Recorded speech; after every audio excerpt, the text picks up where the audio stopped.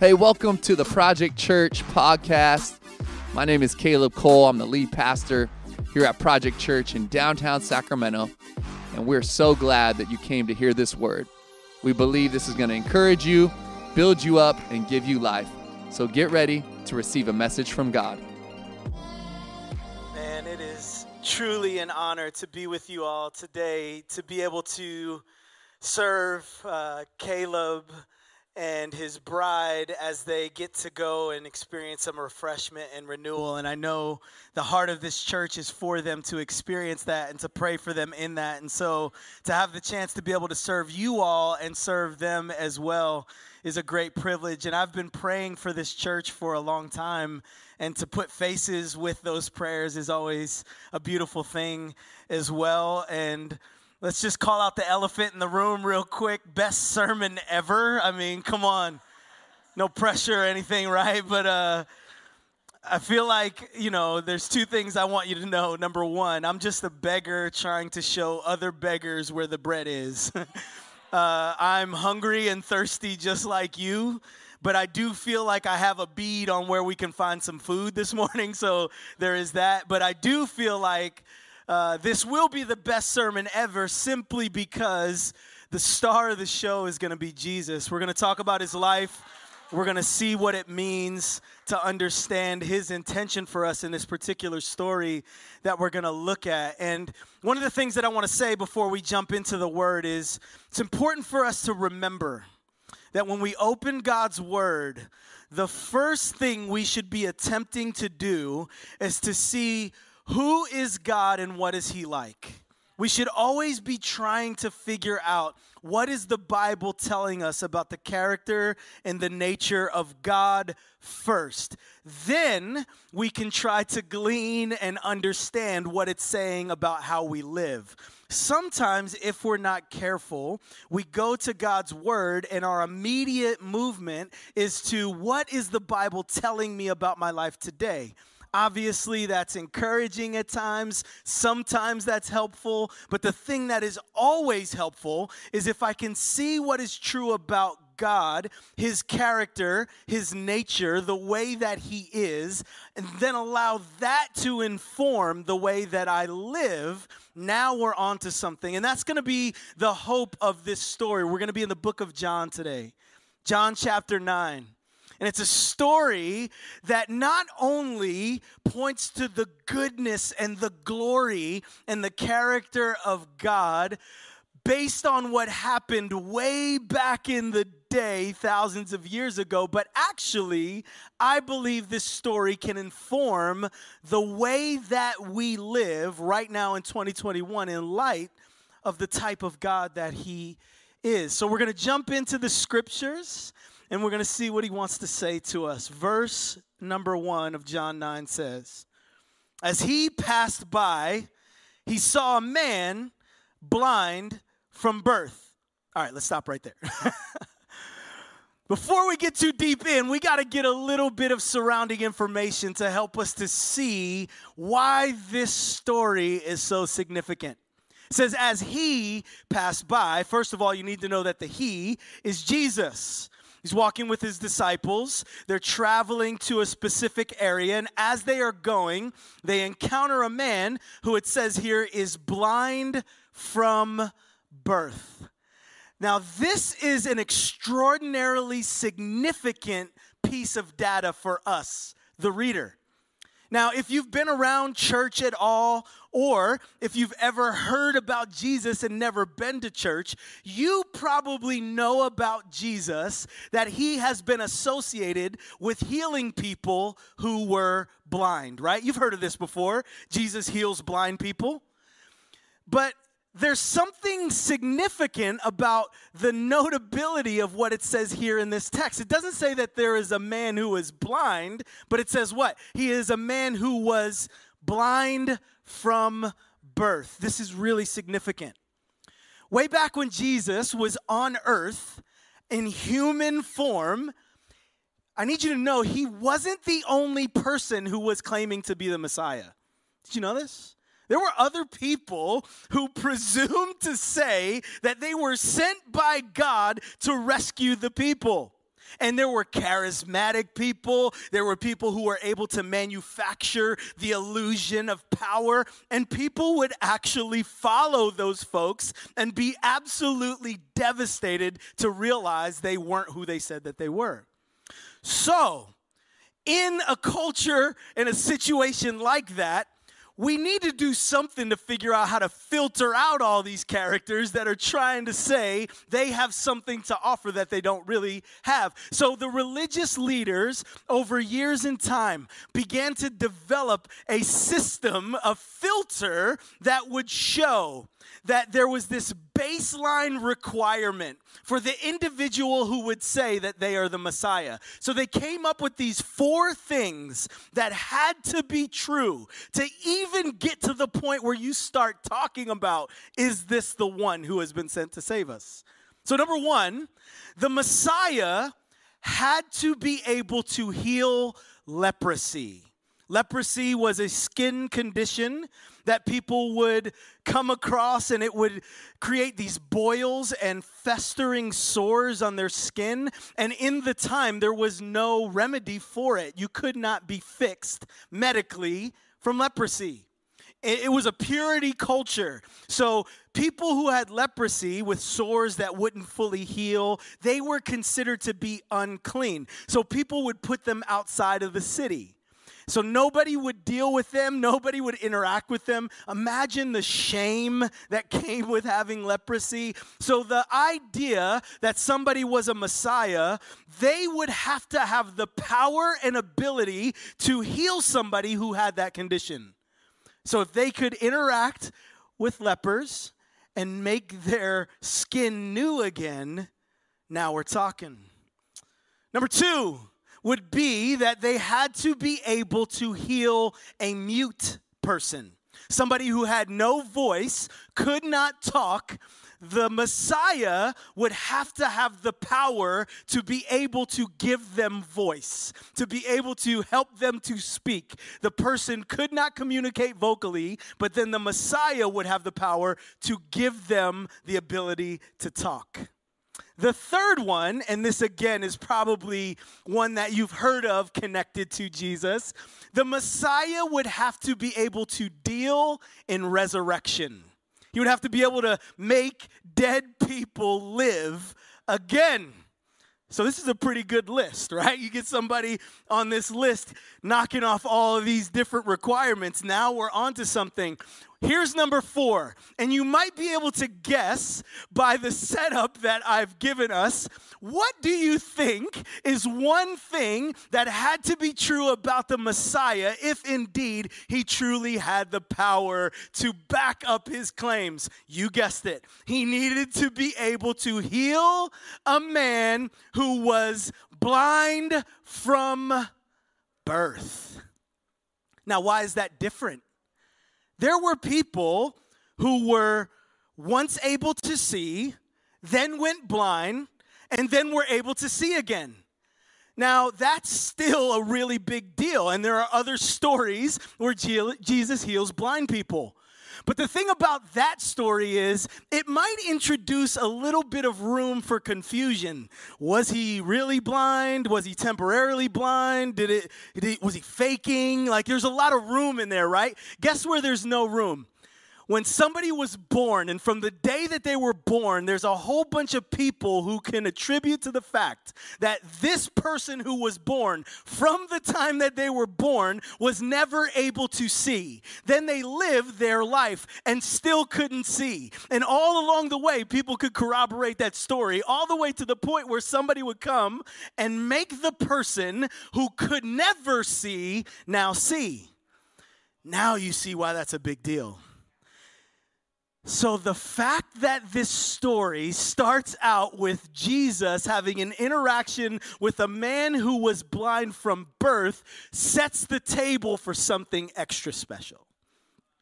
So the fact that it points this out means that Jesus, who already has a reputation where people know he's doing miracles, they've heard the messages he's preaching, the fact that he stops and he turns toward the beggar who is blind from birth, guess what people started doing? Oh man, wait a minute. Jesus is talking to him.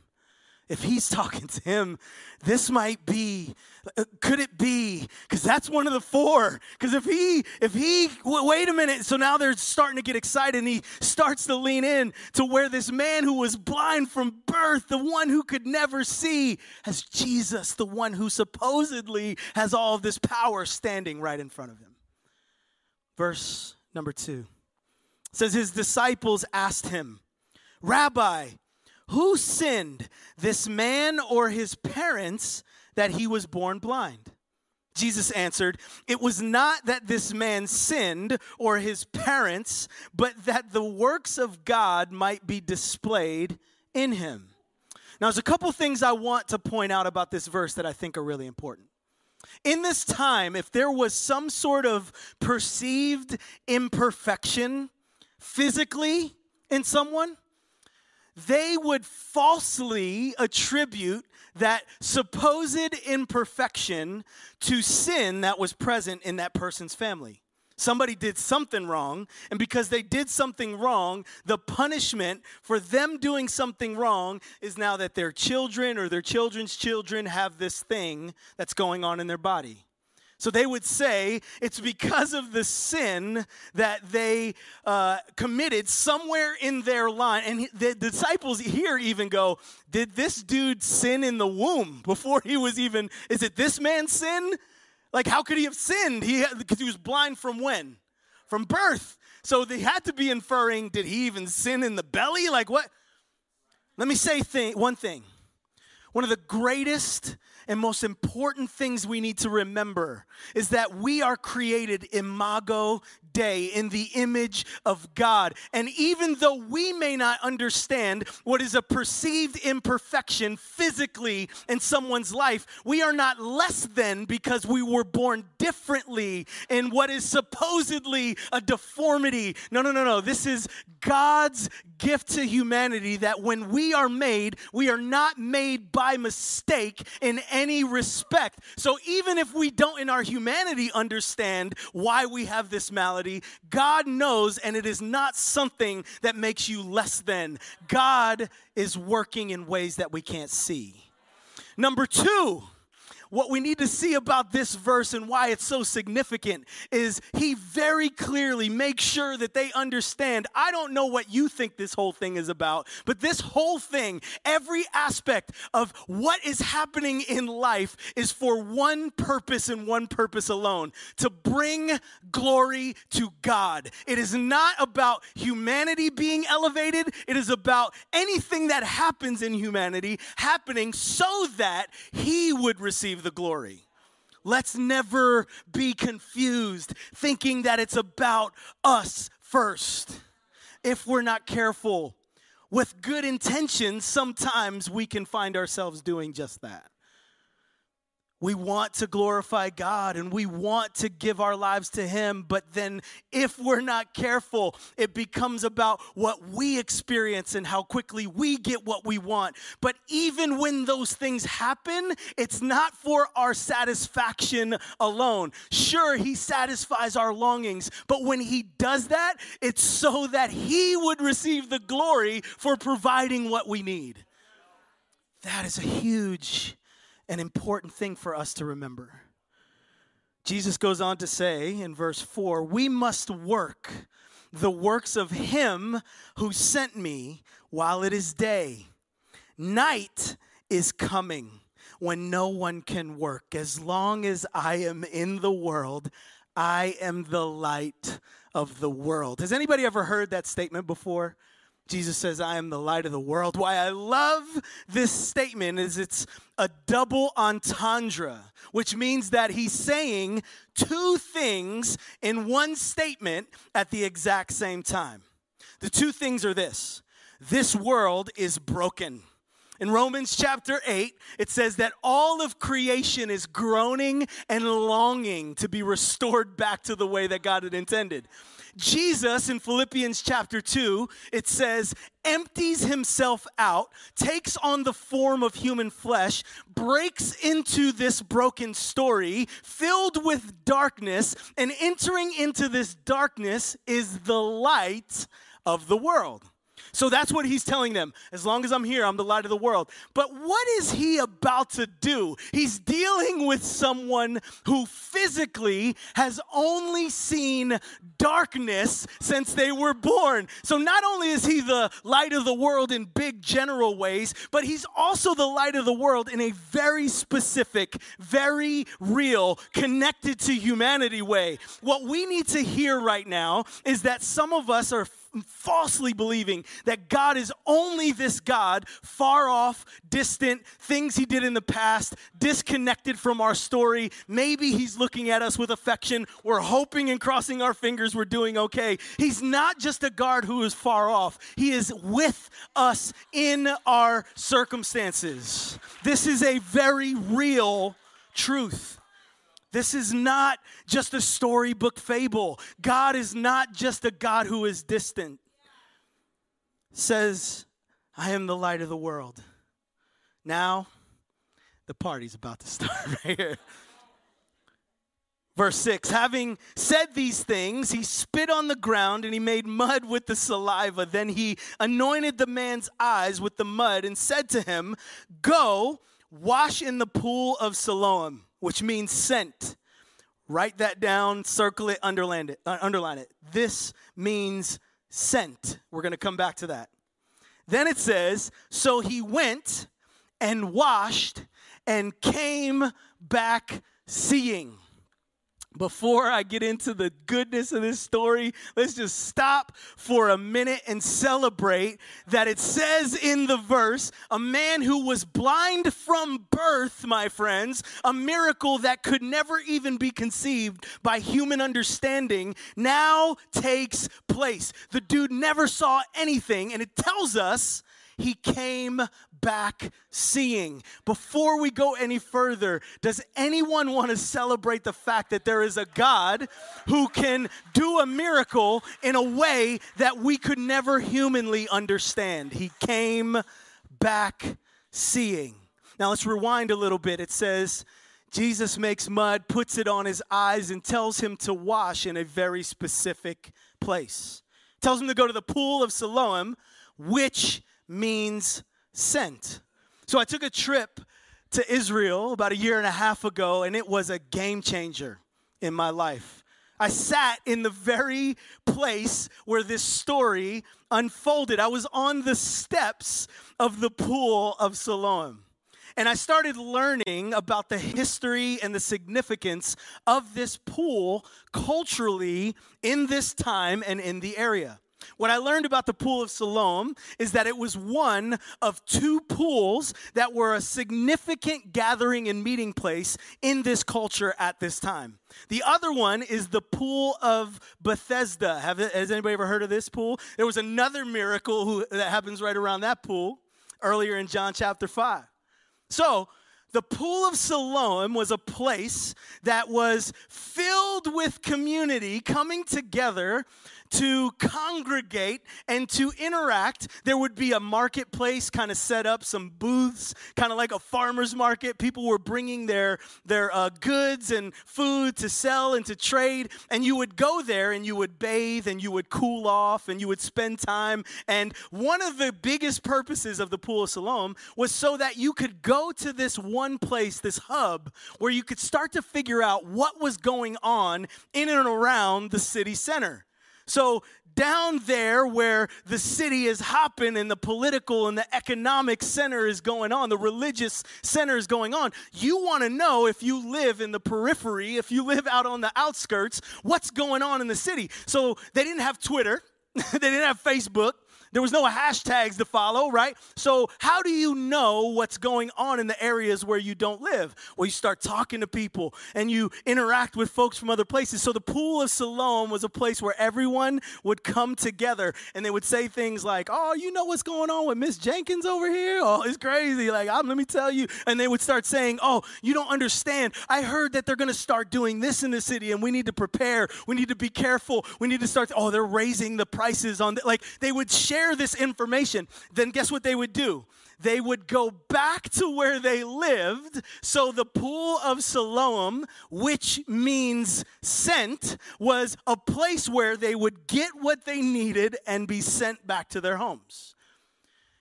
So there's a man who was blind from birth who's hanging around the pool of Siloam. So there's people who can back up the story that this man was blind from birth right there in the area. Jesus says, I want you to put this mud on your eyes, and I want you to go to the pool, and I want you to wash it off over there at the pool of Siloam, which means sent. So he sends him to the pool, to a place where everybody's gathered together. So what? They could get all of the important information and take it back home.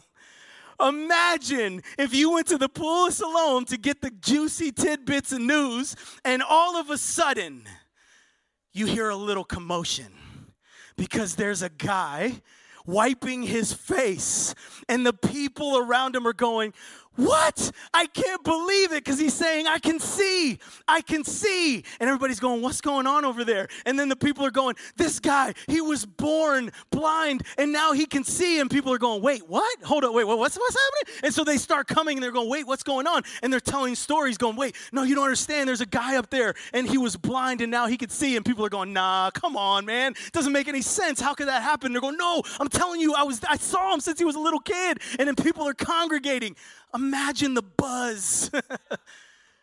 Because not only are they excited that a man was healed because he was blind, but remember, this is one of the four. So if this is one of the four, not only are they going, I saw a miracle, they're saying, this man who did this, where is he? Because he might be the one. Look at what it says in the text, verse 8. The neighbors and those who had seen him before as a beggar were saying, is this not the man who used to sit and beg? Some said, it is he. Others said, no, but he is like him. This right here is humanity on display, right? This is so much of what we've experienced over the last 18 months. And what it looks like for us in our humanity to believe or disbelieve the accounts and the propositions of other people, right? So there's some people who are going, look, I'm telling you, I live right, it says his neighbors, I live right next door to this cat. Imagine, you think about where you live. Maybe if you've lived in a place for a long time and your neighbors, you got to know them a little bit. Young married couple. This young married couple has a child. This little child is a baby. You watch this baby grow up into a toddler, into a young man, and then you see them grow up. You, as a neighbor, would be able to corroborate some stories from way back. Look, I've seen him ever since he was a little kid. So it's a very practical thing that doesn't take a lot of mysterious understanding. These people are going, no, I remember when they had the baby and they realized that he couldn't see, and the grieving and the weeping and the praying for them and the consideration that we had to come alongside as their neighbors to help them. Like, I'm telling you for sure, this dude was blind. Then there's other people, it says he was begging there, so they have walked by him before, they've seen him blind before, and they're going, no, I'm telling you, I always see this guy over here. I know for a fact he was blind, and now he can see. But then there's other people who are like, come on, bro. There's no way, like that's impossible. I get that you like the idea that this guy is healed, but there has to be some explanation for this. Maybe it's somebody who looks exactly like the guy you knew. I don't know how that would work, but all I'm saying is there is no way that that could be true. No, I love this. It tells my story. Because if I go back to New Jersey where I grew up, guess what would happen? A debate just like this. I would show up to the people where I grew up, and guess what some of them would be saying? I can't believe it's the same guy. I can't believe. I remember when you were little, I saw the way that you used to live. I know how selfish you were. I know the way that you used to be so self-focused. You didn't care about anybody. And now look at you. It's a miracle. But guess what? There's probably going to be some other people who go, nah, I was with you, man. I remember what you did. There's no way you're any different. I remember your path. I remember your story. Nah, you could say whatever you want, but that's not a miracle. It's not real. Coming back to the text, in the midst of this debate, in the midst of this arguing, amongst the people who are surrounding the miracle, in the middle of all of that, the guy himself keeps saying over and over again, I am the man. No, it's me. It's really me. I'm telling you, you can argue all you want to. You can go back and forth all day. But just like it says in the famous song, Amazing Grace, I once was blind, but now I see. This is what I need you to hear. In the same way that it is a miracle that a man who never saw anything is now able to see. And the human explanation is like, there is no way on earth that this is possible. Some of us have been feeling that about our lives as it relates to God, that I'm too messed up, I'm too dirty, I've got too much story that is too far from God, I've made too many mistakes, I got too much guilt and shame, I've got too much hidden in my secret places, I've got too many things that I've done wrong. Even right now, even the things before I got here, you gonna tell me that somebody like me could find healing and wholeness and restoration, a miracle of a new life? Are you telling me there's no way? And in the middle of this, it's this cry over and over again, I am the man. It's me. And what he's saying to you right now is just as big as you think a miracle it would be to heal a man who was blind from birth. It's that big a miracle for all of us to find salvation. There is no one in here who has earned salvation. There is no one in here who was better than others, even though they made mistakes. And because they made less mistakes, they were worthy to be fixed up. No, I once was blind, and now I see. And here comes why this is the best sermon ever. Verse 10, so they said to him, then how were your eyes opened? He answered, the best sermon ever. The man called Jesus made mud and anointed my eyes and said to me, go to the pool of Siloam and wash. So I went and washed and received my sight. How did this happen? The man called Jesus. If you want to preach the best sermon ever, you just got it. In how many words? The man called Jesus. If you got those 4 words, you can preach the best sermon ever. Because the thing that can never be confused about this man's story is that he earned something, that he worked towards something because he was in the right place at the right time. It was all about him. It was all about his glory. They weren't ready to throw a party because this man was healed. They were throwing a party because somebody needs to be celebrated because he did the healing. It was all about Jesus. This man called Jesus.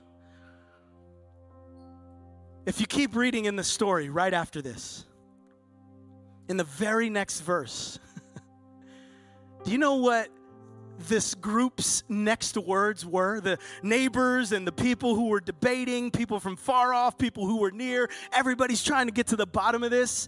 They hear him crying out in the middle of the debate, it was me, I am the man, and this man called Jesus did a miracle. Do you know what everyone's response is and should be? The very next verse says, they asked, where is this man? Where is this man? Man, if there's anything that we can take away from this story, as it pertains to our lives right now in 2021, years removed from when this really happened, it's this: when our recognition of our brokenness and our need for hope and healing and purpose, some of us are searching for meaning in the midst of all that is going on in our lives. Some of us are filled with depression and anxiety and worry all the time. In some of us, there is a successfulness that is displayed in one part of our life, but an emptiness in another. And there's some of us who are longing for meaning when it comes to our vocation. There are some of us who have been trying to find healing and brokenness from things that have happened to us in the past. Some of us have experienced abuse and things that have occurred in our lives that were never ours to bring upon ourselves. And we've been living with guilt and shame.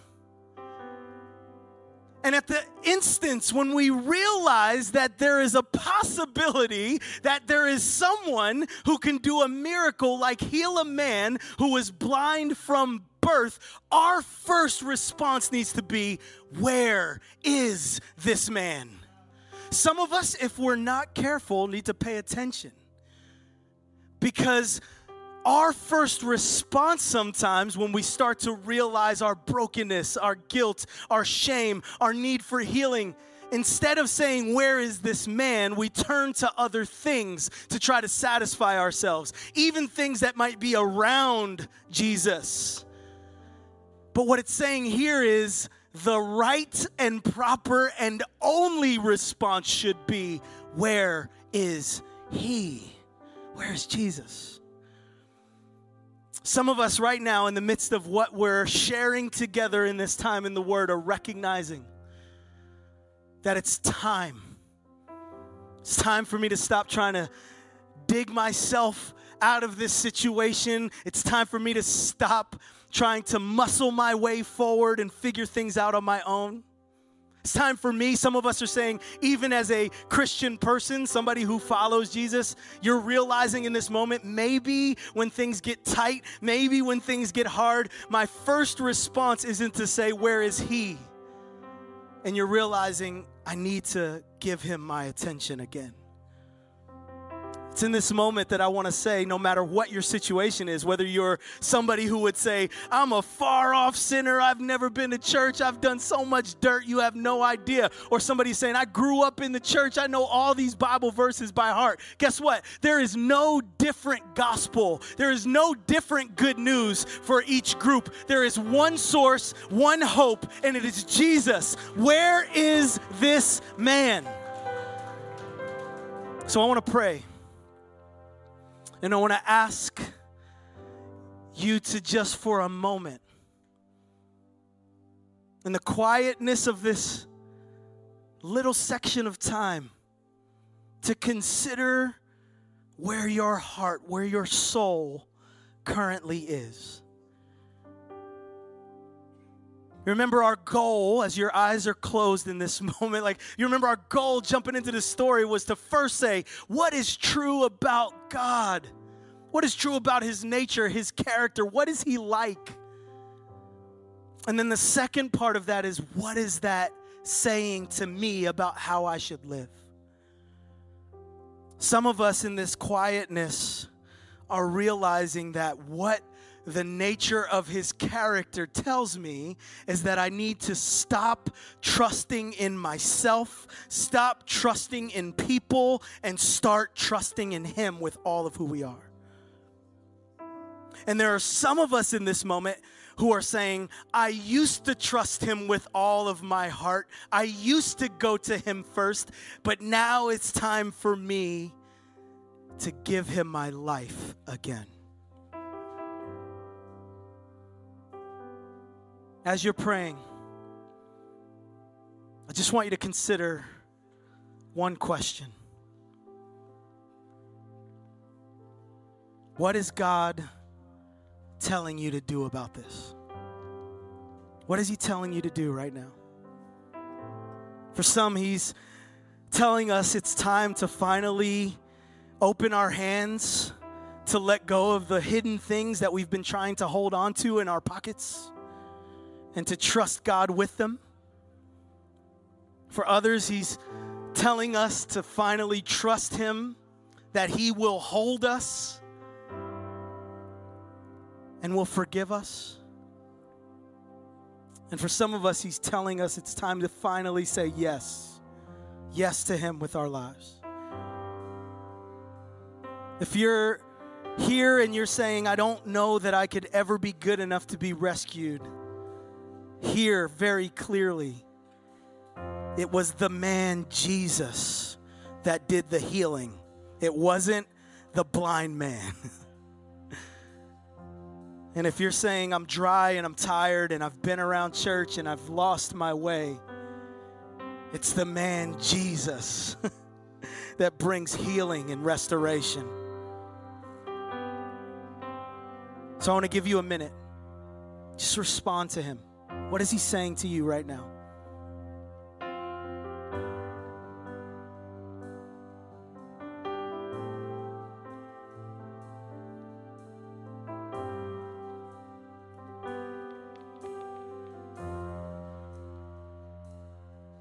We want to see who you are and what you're like, God. And in realizing your goodness, your glory, the character, the love, the grace that is held within you, we say yes to whatever it is that you lead us toward right now. Help us to see that it is never about us. It is always about you and your glory. And we give you our lives in the name of the Father and the Son and the Holy Spirit. Amen and amen and amen. Hey, thanks so much for tuning in to the Project Church podcast. We pray and hope that this message encouraged you, built you up, and gave you life. We want to ask that you would invest right now in what God is doing here in downtown Sacramento. We've just recently moved in to our all-new building in the waterfront, Old Sacramento District. We want to ask you, if you'd like to give, you can go to projectchurch.com/give to invest. Let's see all that God can do through us.